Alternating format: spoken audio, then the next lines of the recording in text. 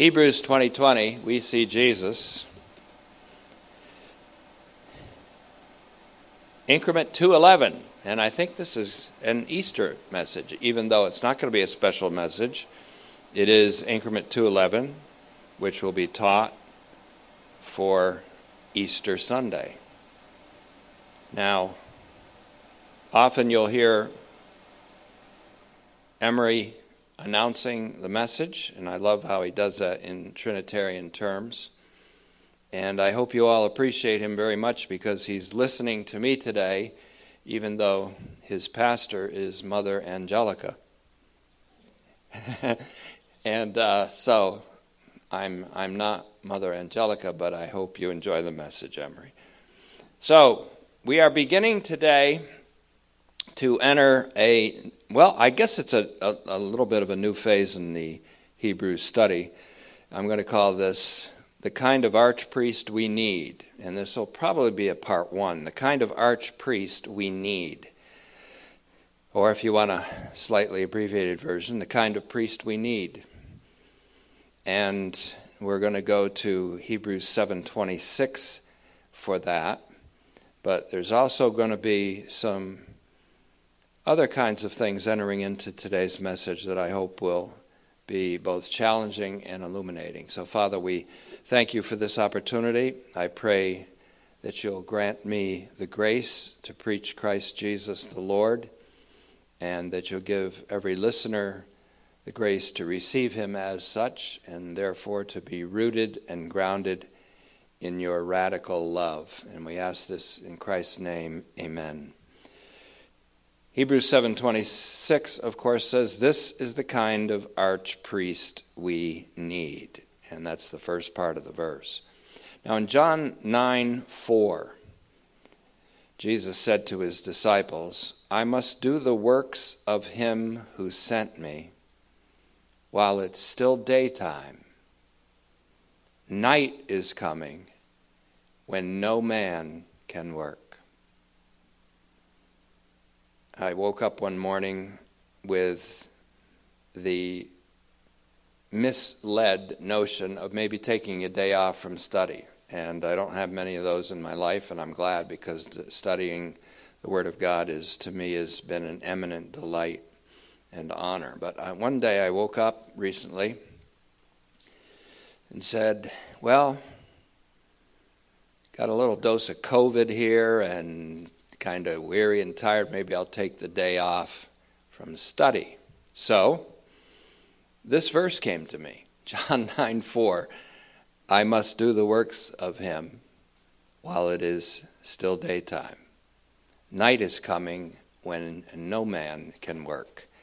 Kind of got a little prophetic inclination there that the time may come when we won't have the freedom and the ability to study so freely as we do now. So I got right up and got at it, and I'm glad. But I'm preaching Christ here today, and not myself, but myself, your servant, for Christ's sake. And so as I came in today, I prayed, as I do almost every time I come here, into your hands I entrust my spirit. And it is into the Father's hands that I've entrusted my spirit today in order to proclaim the God of all truth, the God of truth and the reality that is Jesus Christ. That's what all this is about. So, I must do the works of him who sent me while it's still daytime. Night is coming when no one, oudes, no one can work. The work that Jesus had just done before saying this was to give sight to a man who was blind from his birth.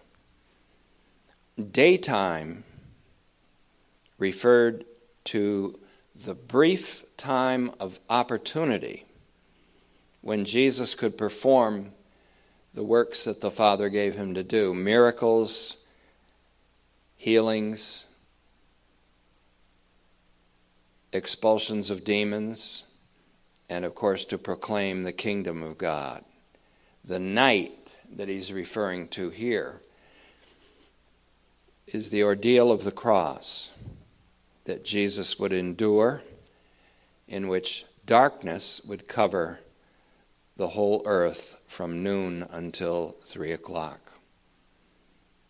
That's recorded in all three of the synoptic gospels, Matthew 27:45, Mark 15:33, Luke 23:44. So the Lord was referring to this night coming when no one could work, including himself. He would not be working in that night. He would go from action to passion.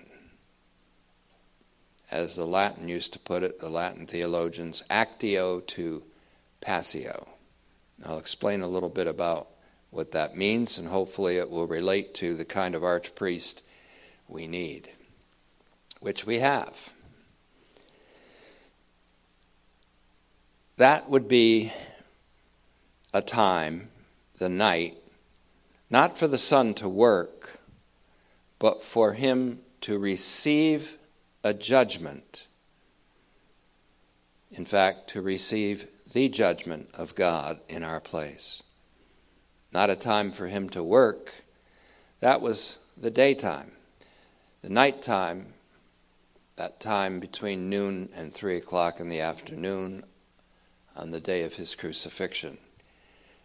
The time when no one can work, including himself, for he wasn't working, he was receiving the judgment of God as the judge being judged for us. That would be the time not for the sun to work, but for him to receive the judgment of God in our place. Again, referring to the Latin, pro se, P-R-O-S-E, two separate words, for you. Pro me, for me. Pro nobis, for us. Pro nobis omnibus, for us all. Of course, as Romans 8:32 says, God gave him for us all. Did not spare his son, freely handed him over for us all. In fact, Romans 8:32 harks back to Romans 4:25, which says he was handed over, delivered up for our trespasses, for our sins, and then raised or resurrected. It says for our justification, but you know what it really says there in the Greek, and I'm going to refer to this again and again, I think. The word is en, E-N. Wow, look at how thick that is. That's phenomenal. I love it. I'm going to keep it. E-N, N. What did Brian do with this anyway? Now this is good. I like this because I did want to emphasize. N is what is called by Daniel B. Wallace, who wrote Greek Grammar Beyond the Basics. It's called the workhorse of the prepositions of the New Testament. There are probably 36 meanings that it carries, and among the 10 primary broad meanings given to N, one of them, the fourth out of 10 that he lists, N, which sometimes means in, sometimes means by, also means because of or on account of. I want you to take account of that meaning of the preposition N, E-N, in the Greek text. And it relates to Easter. It relates to resurrection. And that word also can be a synonym to the preposition dia, D-I-A, which can also mean because of or on account of. So what if the meaning in Romans 4:25 was this? He was delivered up or handed over for our sins or because of our sins and raised because of our justification. that would mean that Jesus Christ was raised from the dead because our justification was won by him in his death. The justification of all of humankind, in fact, in Romans 5:18. Maybe we'll take a look at that again. I must do the works of him who sent me while it is daytime. The night time's coming when no one can work. Again, the daytime was that time of opportunity when Jesus could do miracles, cast out demons, proclaim the kingdom of God by not only announcing it, but by embodying it in himself. The night would come when no one would work, not even Jesus. For again, in the night, which is the ordeal of his cross, it isn't so much what Jesus did as it is what he endured. For there, the judge, to whom all judgment was given and entrusted, became the judged in our place. Pro me, for me. Pro se, for you. Pro nobis, for us. Pro nobis omnibus, for us all.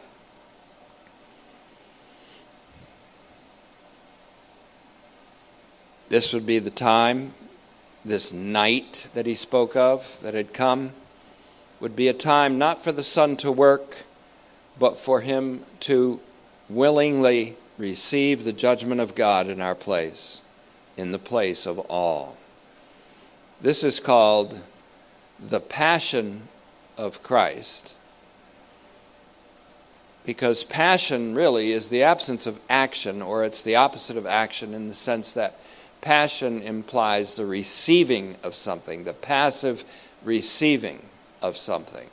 Jesus passively received, though willingly, but in his passion received the judgment that was ours, in our place. He received, in fact, the judgment on sin as the sin offering. In Jesus Christ, the old man that we were was killed, slaughtered, put off.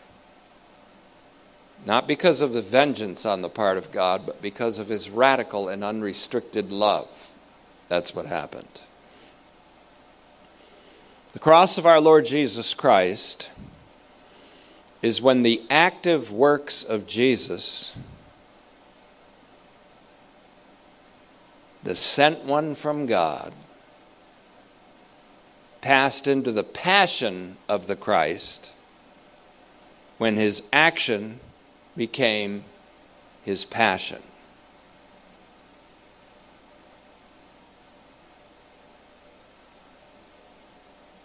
When the priest became the sacrifice. When the offerer became the offering. When the archpriest became the lamb. Getting the hint, this is the kind of archpriest we need, because this archpriest is also the offering that he offered once and for all time, and for all people. This is the kind of archpriest we need. And this is the kind of hope embodied in him that we need to deliver, to communicate, to articulate into our time and for generations to come. This is God's action and Christ's passion for me. The cross, God's action. The cross involves God's action and Christ's passion, pro me, for me, for us, pro nobis, for all of us, pro nobis omnibus, Romans 8:32. So here's a nuance for you, and maybe even an advance on the doctrine. When Jesus said, "It is finished," in John 19:30, when he said, "It is finished," What did he mean? Let's consider that in a moment.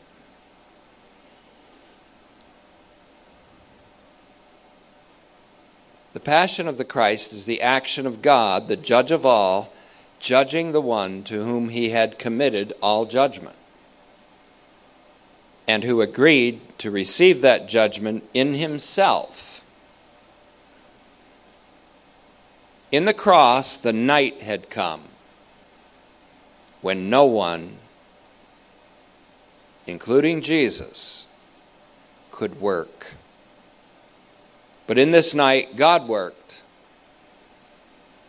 by judging the Son, and the Son did not and could not work, but rather willingly received that judgment. Now, we read something near the beginning of John chapter 9. That's 9:4. The night is coming when no man can work. Near the end of John 9, Jesus said something intriguing that kind of forms an inclusio with that. He said in John 9:39, "For a judgment I came into this world." Match those up. The time is coming when no man can work. The night is coming where no one can work. It was in that night when darkness covered the earth that Jesus received the judgment. For a judgment I came into this world. Then he said, the result of this is that the blind are going to see like this man did. Only the blind seeing refers to the light of God entering into the soul, the stream of consciousness, the heart, enlightening the heart to give the knowledge of the glory of God in the face of Jesus Christ. And therefore the blind to see. But he also said those who see to be struck blind. That means that when this gospel is preached, those who think they know the gospel are finding out that that wasn't the gospel that they thought they knew. Well, I thought I was justified by my personal faith in Jesus Christ. Well, here's the gospel that will blind you to that truth, to that error, rather. You are justified through the faithfulness of Jesus Christ and through his faithful death. Justified by his blood in Romans 5:9, and justified by his faithful death, his obedience to the extent of death for you. So God maybe blinds you because you thought you had something to do with this. So God blinded you to that error in order that he may take you as a blind man and make you see that you were justified by the faithfulness of Jesus Christ, and that he was delivered up for our sins, for all sins, and resurrected because of our justification, meaning our justification was won and realized and fulfilled in his dying, not by your faith.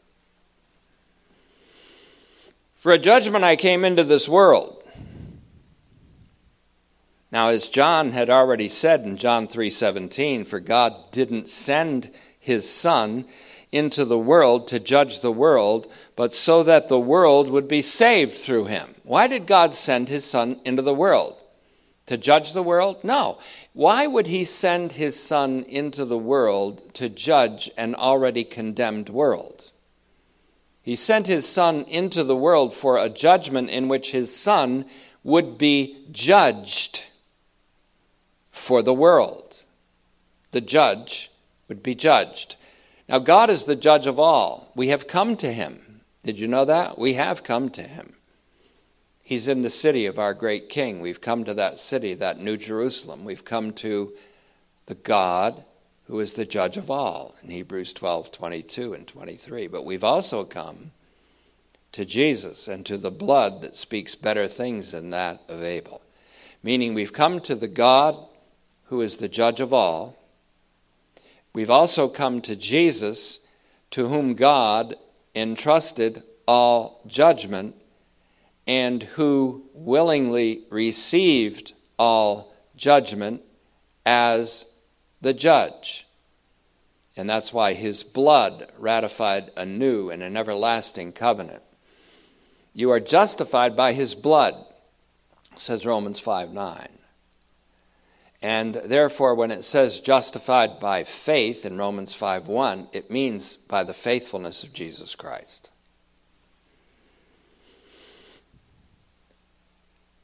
It's amazing today who really is blind in this world, spiritually speaking.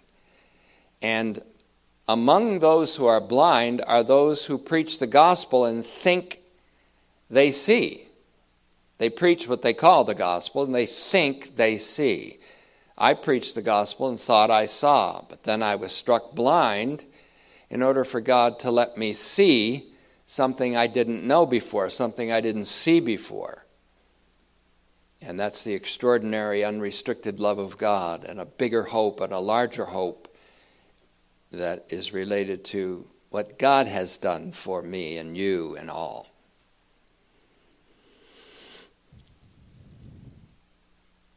So the cross was God's action and Christ's passion for me, for you, for us, for all. So when Jesus said, "It is finished,"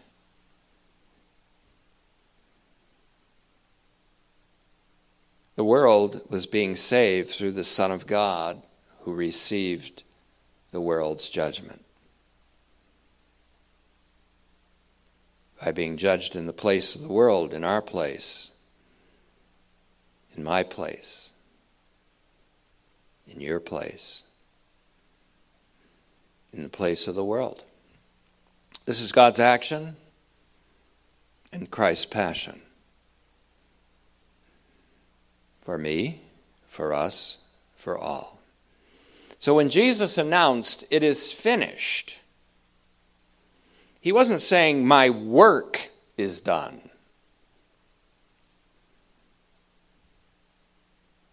So why do we call it the finished work of Christ when on the cross he wasn't working but receiving the judgment of all? Now, there's another sense in which we could say he was working, because you know what he was doing? Carrying away the sin of the world.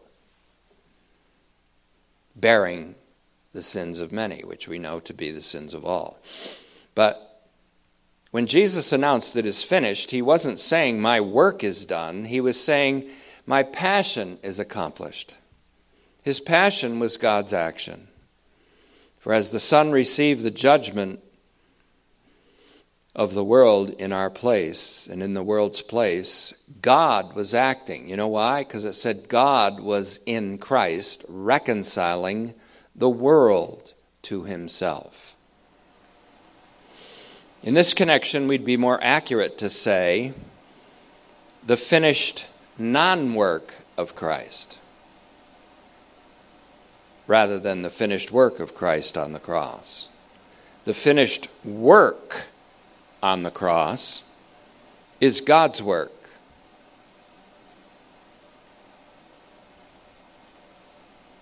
God was in Christ reconciling the world to himself. When was God in Christ reconciling the world to himself? All while Christ was in the days of his flesh, but especially when Christ was in the nighttime, not working, but receiving our judgment. Now they call, and I'm speaking of they as many theologians, many scholars, many pastors and evangelists, which I like to call good news reporters. They call John 17 the high priestly prayer of Jesus. And I tend to agree with that. So we'll call it the high priestly prayer of Jesus. In that prayer, Jesus reported to the Father, gave him a kind of a situation report. And in John 17:4, he said, "I have finished the work that you gave me to do on earth."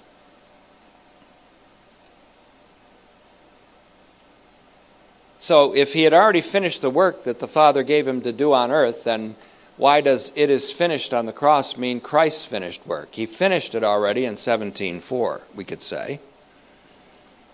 Jesus reported to the Father, that he had already finished the work that the Father had given him to do on earth. In other words, he had already finished the work that he was supposed to accomplish in the daytime. His high priestly prayer was on the verge of the night coming, when he would not work, but rather receive the judgment which was entrusted to him as the Son of Man. What this means and how this is spelled out will be hopefully the subject of many messages to come. What Jesus said that he had finished was the work that the Father gave him to do on earth. The Passion would be something that he would accomplish hoisted above the earth, lifted up between heaven and earth on a cruel crucifix, a cross. And so he had finished the work that the Father gave him to do while it was still daytime. The night was when the Son of Man would no longer work, but receive the judgment of God in our place and in the place of the whole world. When Jesus said, "It is finished," he wasn't announcing his finished work, but the end of his passion and the end of God's action in his passion, which is the reconciliation of the world. God's work of the reconciliation of the world is finished. It was finished when Christ's passion was finished. God did not impute the sins of the world to the world because the Son was receiving the judgment on the sins of the world.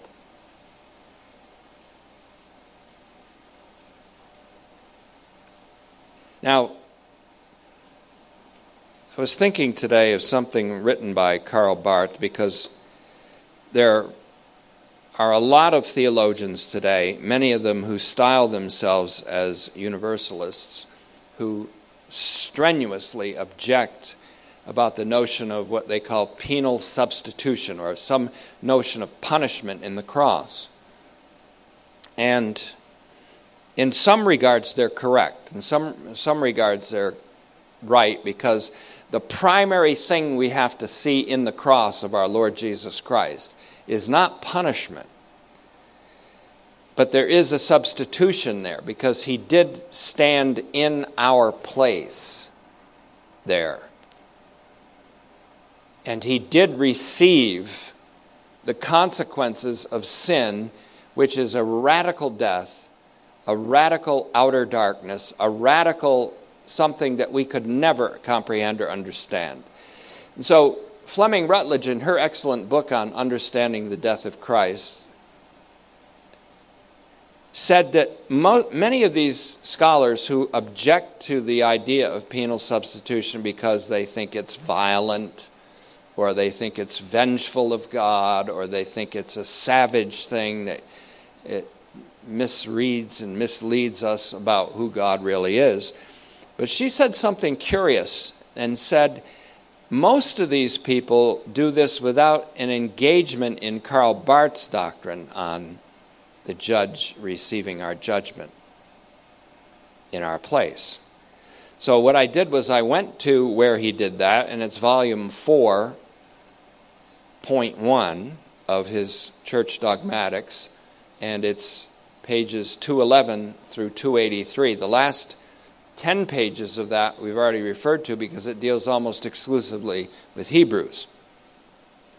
And so one of the things that Barth said in that section on the judge judged in our place is this: for the sake of the best, the worst had to happen to sinful man, not out of any desire for vengeance and retribution on the part of God, but because of the radical nature of the divine love.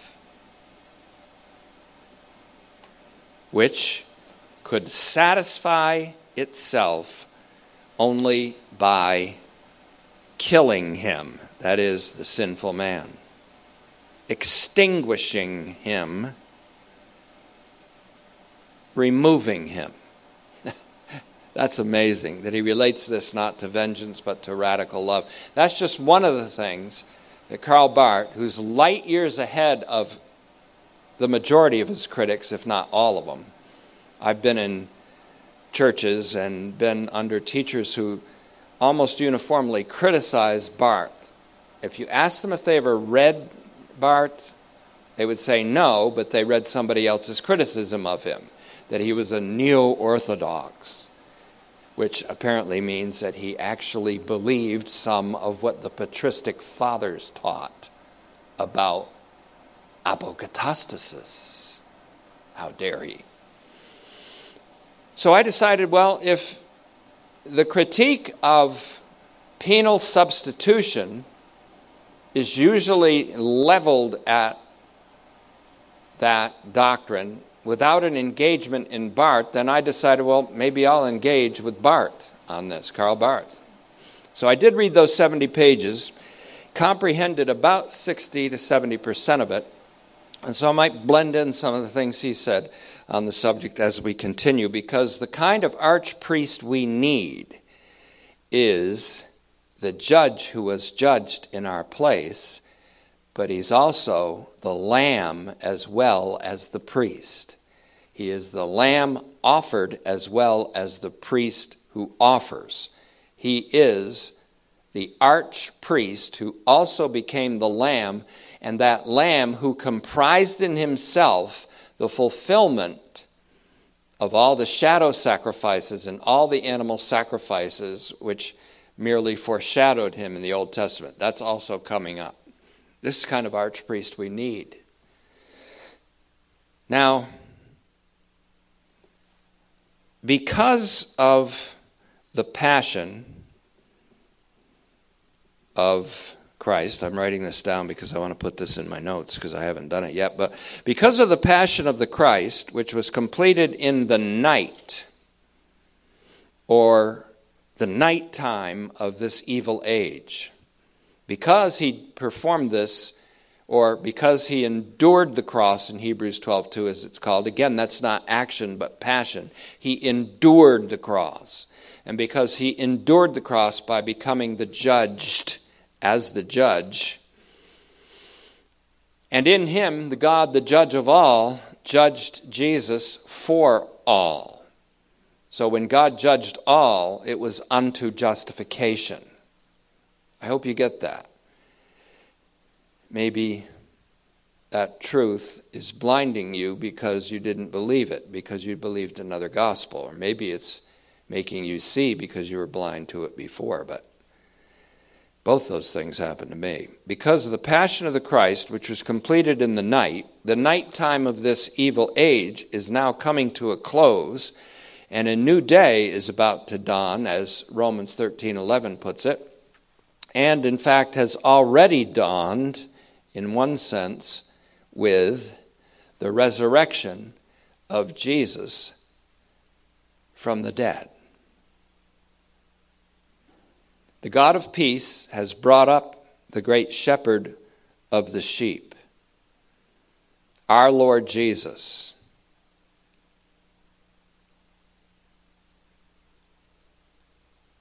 And so, he brings him up from the realm of the dead, says Hebrews 13:20. He brings him up out of the reign, R-E-I-G-N, as it were, of death. In Hebrews 9:26, it says that Christ appeared once at the crux of the ages, and I'll explain that someday down the road, if not a little bit today. Once at the crux of the ages, Sunteleia of the ages, would normally mean the end of an age, but the word ages is used, not age. So we can't just say at the end of the age because it's plural. So because Christ appeared once in the end of the ages, It would be better probably to translate this as he appeared once at the crux of the ages. The crux of the ages is the cross of our Lord Jesus Christ. In the crux of the ages, the evil age at its end and the messianic age at its beginning, Christ appeared. To do what? For, it doesn't say to do anything there. It says for the putting away or the doing away with or the removal of sin, which is A-T-H-L-E-S-I-S.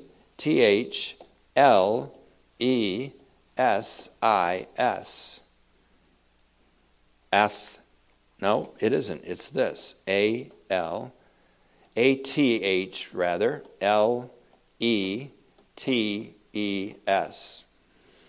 Athletus, or athletesis.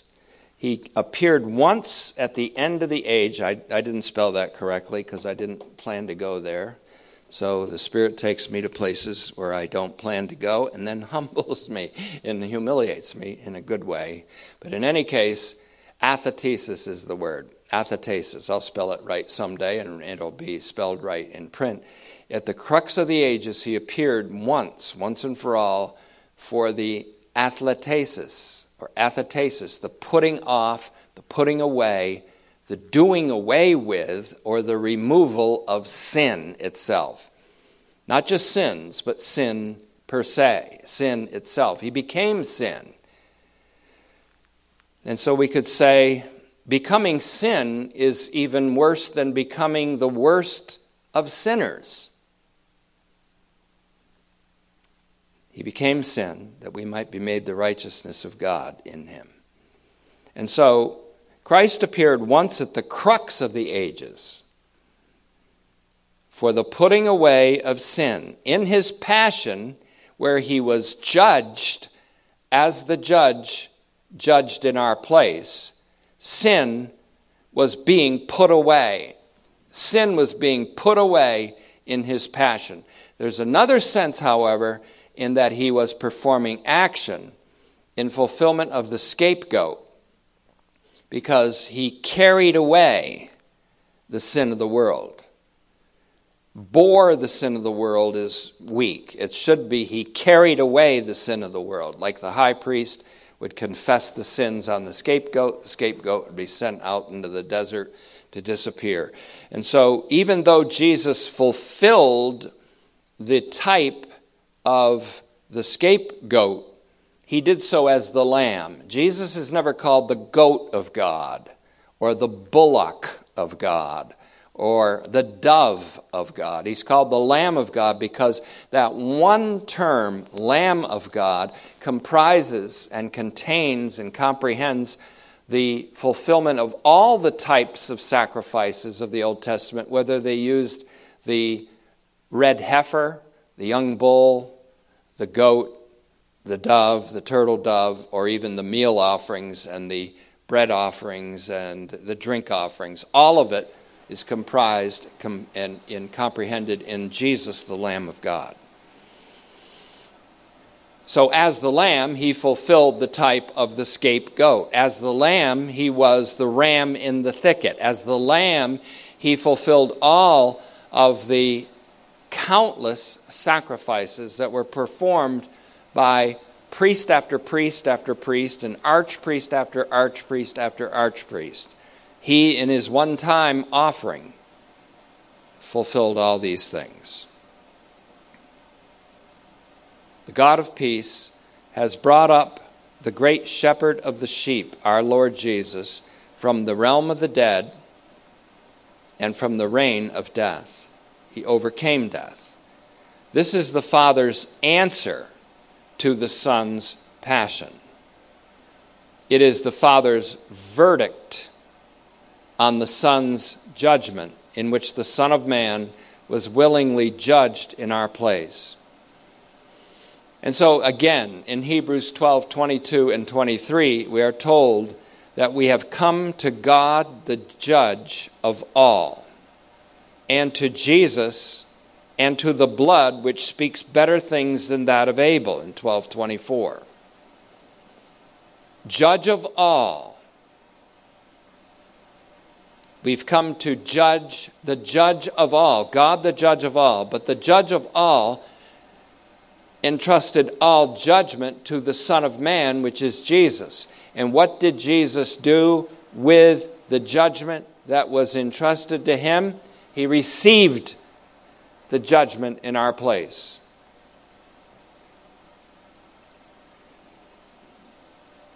And the blood of Jesus speaks better things than that of Abel. His blood speaks of justification. His blood speaks of eternal redemption. His blood speaks of eternal redemption for us all. Pro nobis omnibus.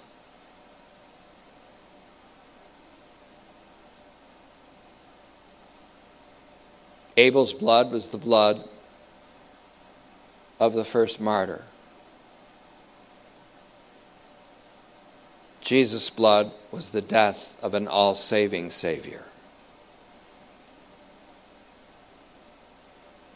This means that we have come to Jesus, in whom God, the judge of all, entrusted all judgment, and who became the judged of all, for all. His blood, the blood of a new and a better and an everlasting covenant, is the proof that Jesus is the judged in place of all. And so the resurrection of Jesus Christ looks back at the judge being judged in our place. Because God the Father recognized that when the judge was judged in our place, all were justified. And so God raised him from the dead because of our justification in Romans 4:25. And just in case you wanted to know who is our O-U-R in our justification, you can glance over at Romans 5:18 to find out that it is the justification and life for all without exception.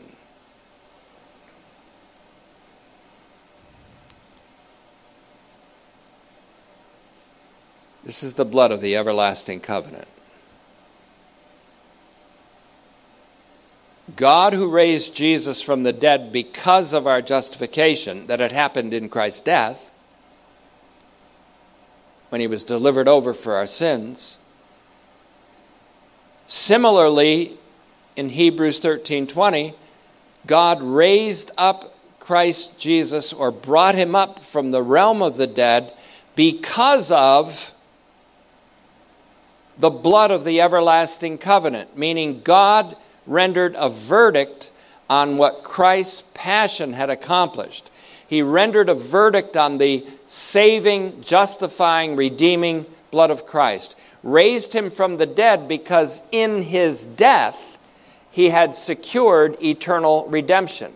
By his own blood, by his own passion, by his own suffering, by his experience and great, indescribable, incomprehensible ordeal, my servant will justify many, says Isaiah 53:11. And that many means all. For he bore the sins of many in 53:12 and in Hebrews 9:28. And the sins of many means the sins of all. And his blood, which was shed for the forgiveness of the sins of many, means shed for the forgiveness of the sins of all mankind. Matthew 26:28, Matthew 20:28, 1 Timothy 2:6, Romans 5:18-19. So this is the grace of God and its appearance. You know what it means? Salvation for all human beings. And that means salvation for all human beings, even within a greater salvation of the liberation of all of creation and every rational creature. Think of that when you think of the resurrection from the dead. When we see Jesus raised, he retains the scars in his hands and his feet and his side, because in his resurrection we are compelled to look back at his death, even as we are compelled to look at him and see a new creation embodied in him, comprised of him. And we are compelled to look to the future new creation of all things, which is already guaranteed in Jesus Christ, the mediator of a better covenant, the mediator of a better covenant, the only mediator between God and mankind, the man Christ Jesus, who gave himself as a ransom for all, which is a testimony that can be borne in its due time, and its due time is right now.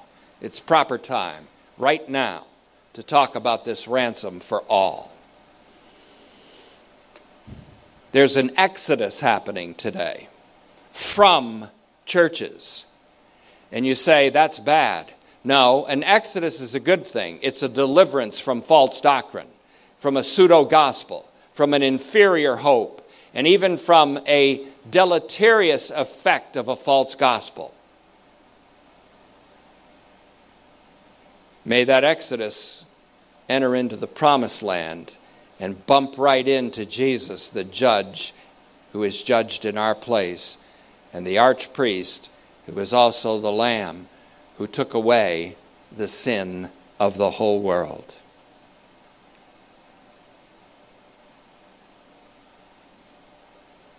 We'll continue this in our next message. This has been Easter message, but it's also been increment 211. Father, I pray that you will take the words of your stumbling servant and use them to glorify your Son, Jesus Christ, and to manifest him as the judge who was judged in our place, and as our great archpriest who is also the sacrifice offered. We ask this in Jesus' name. Amen.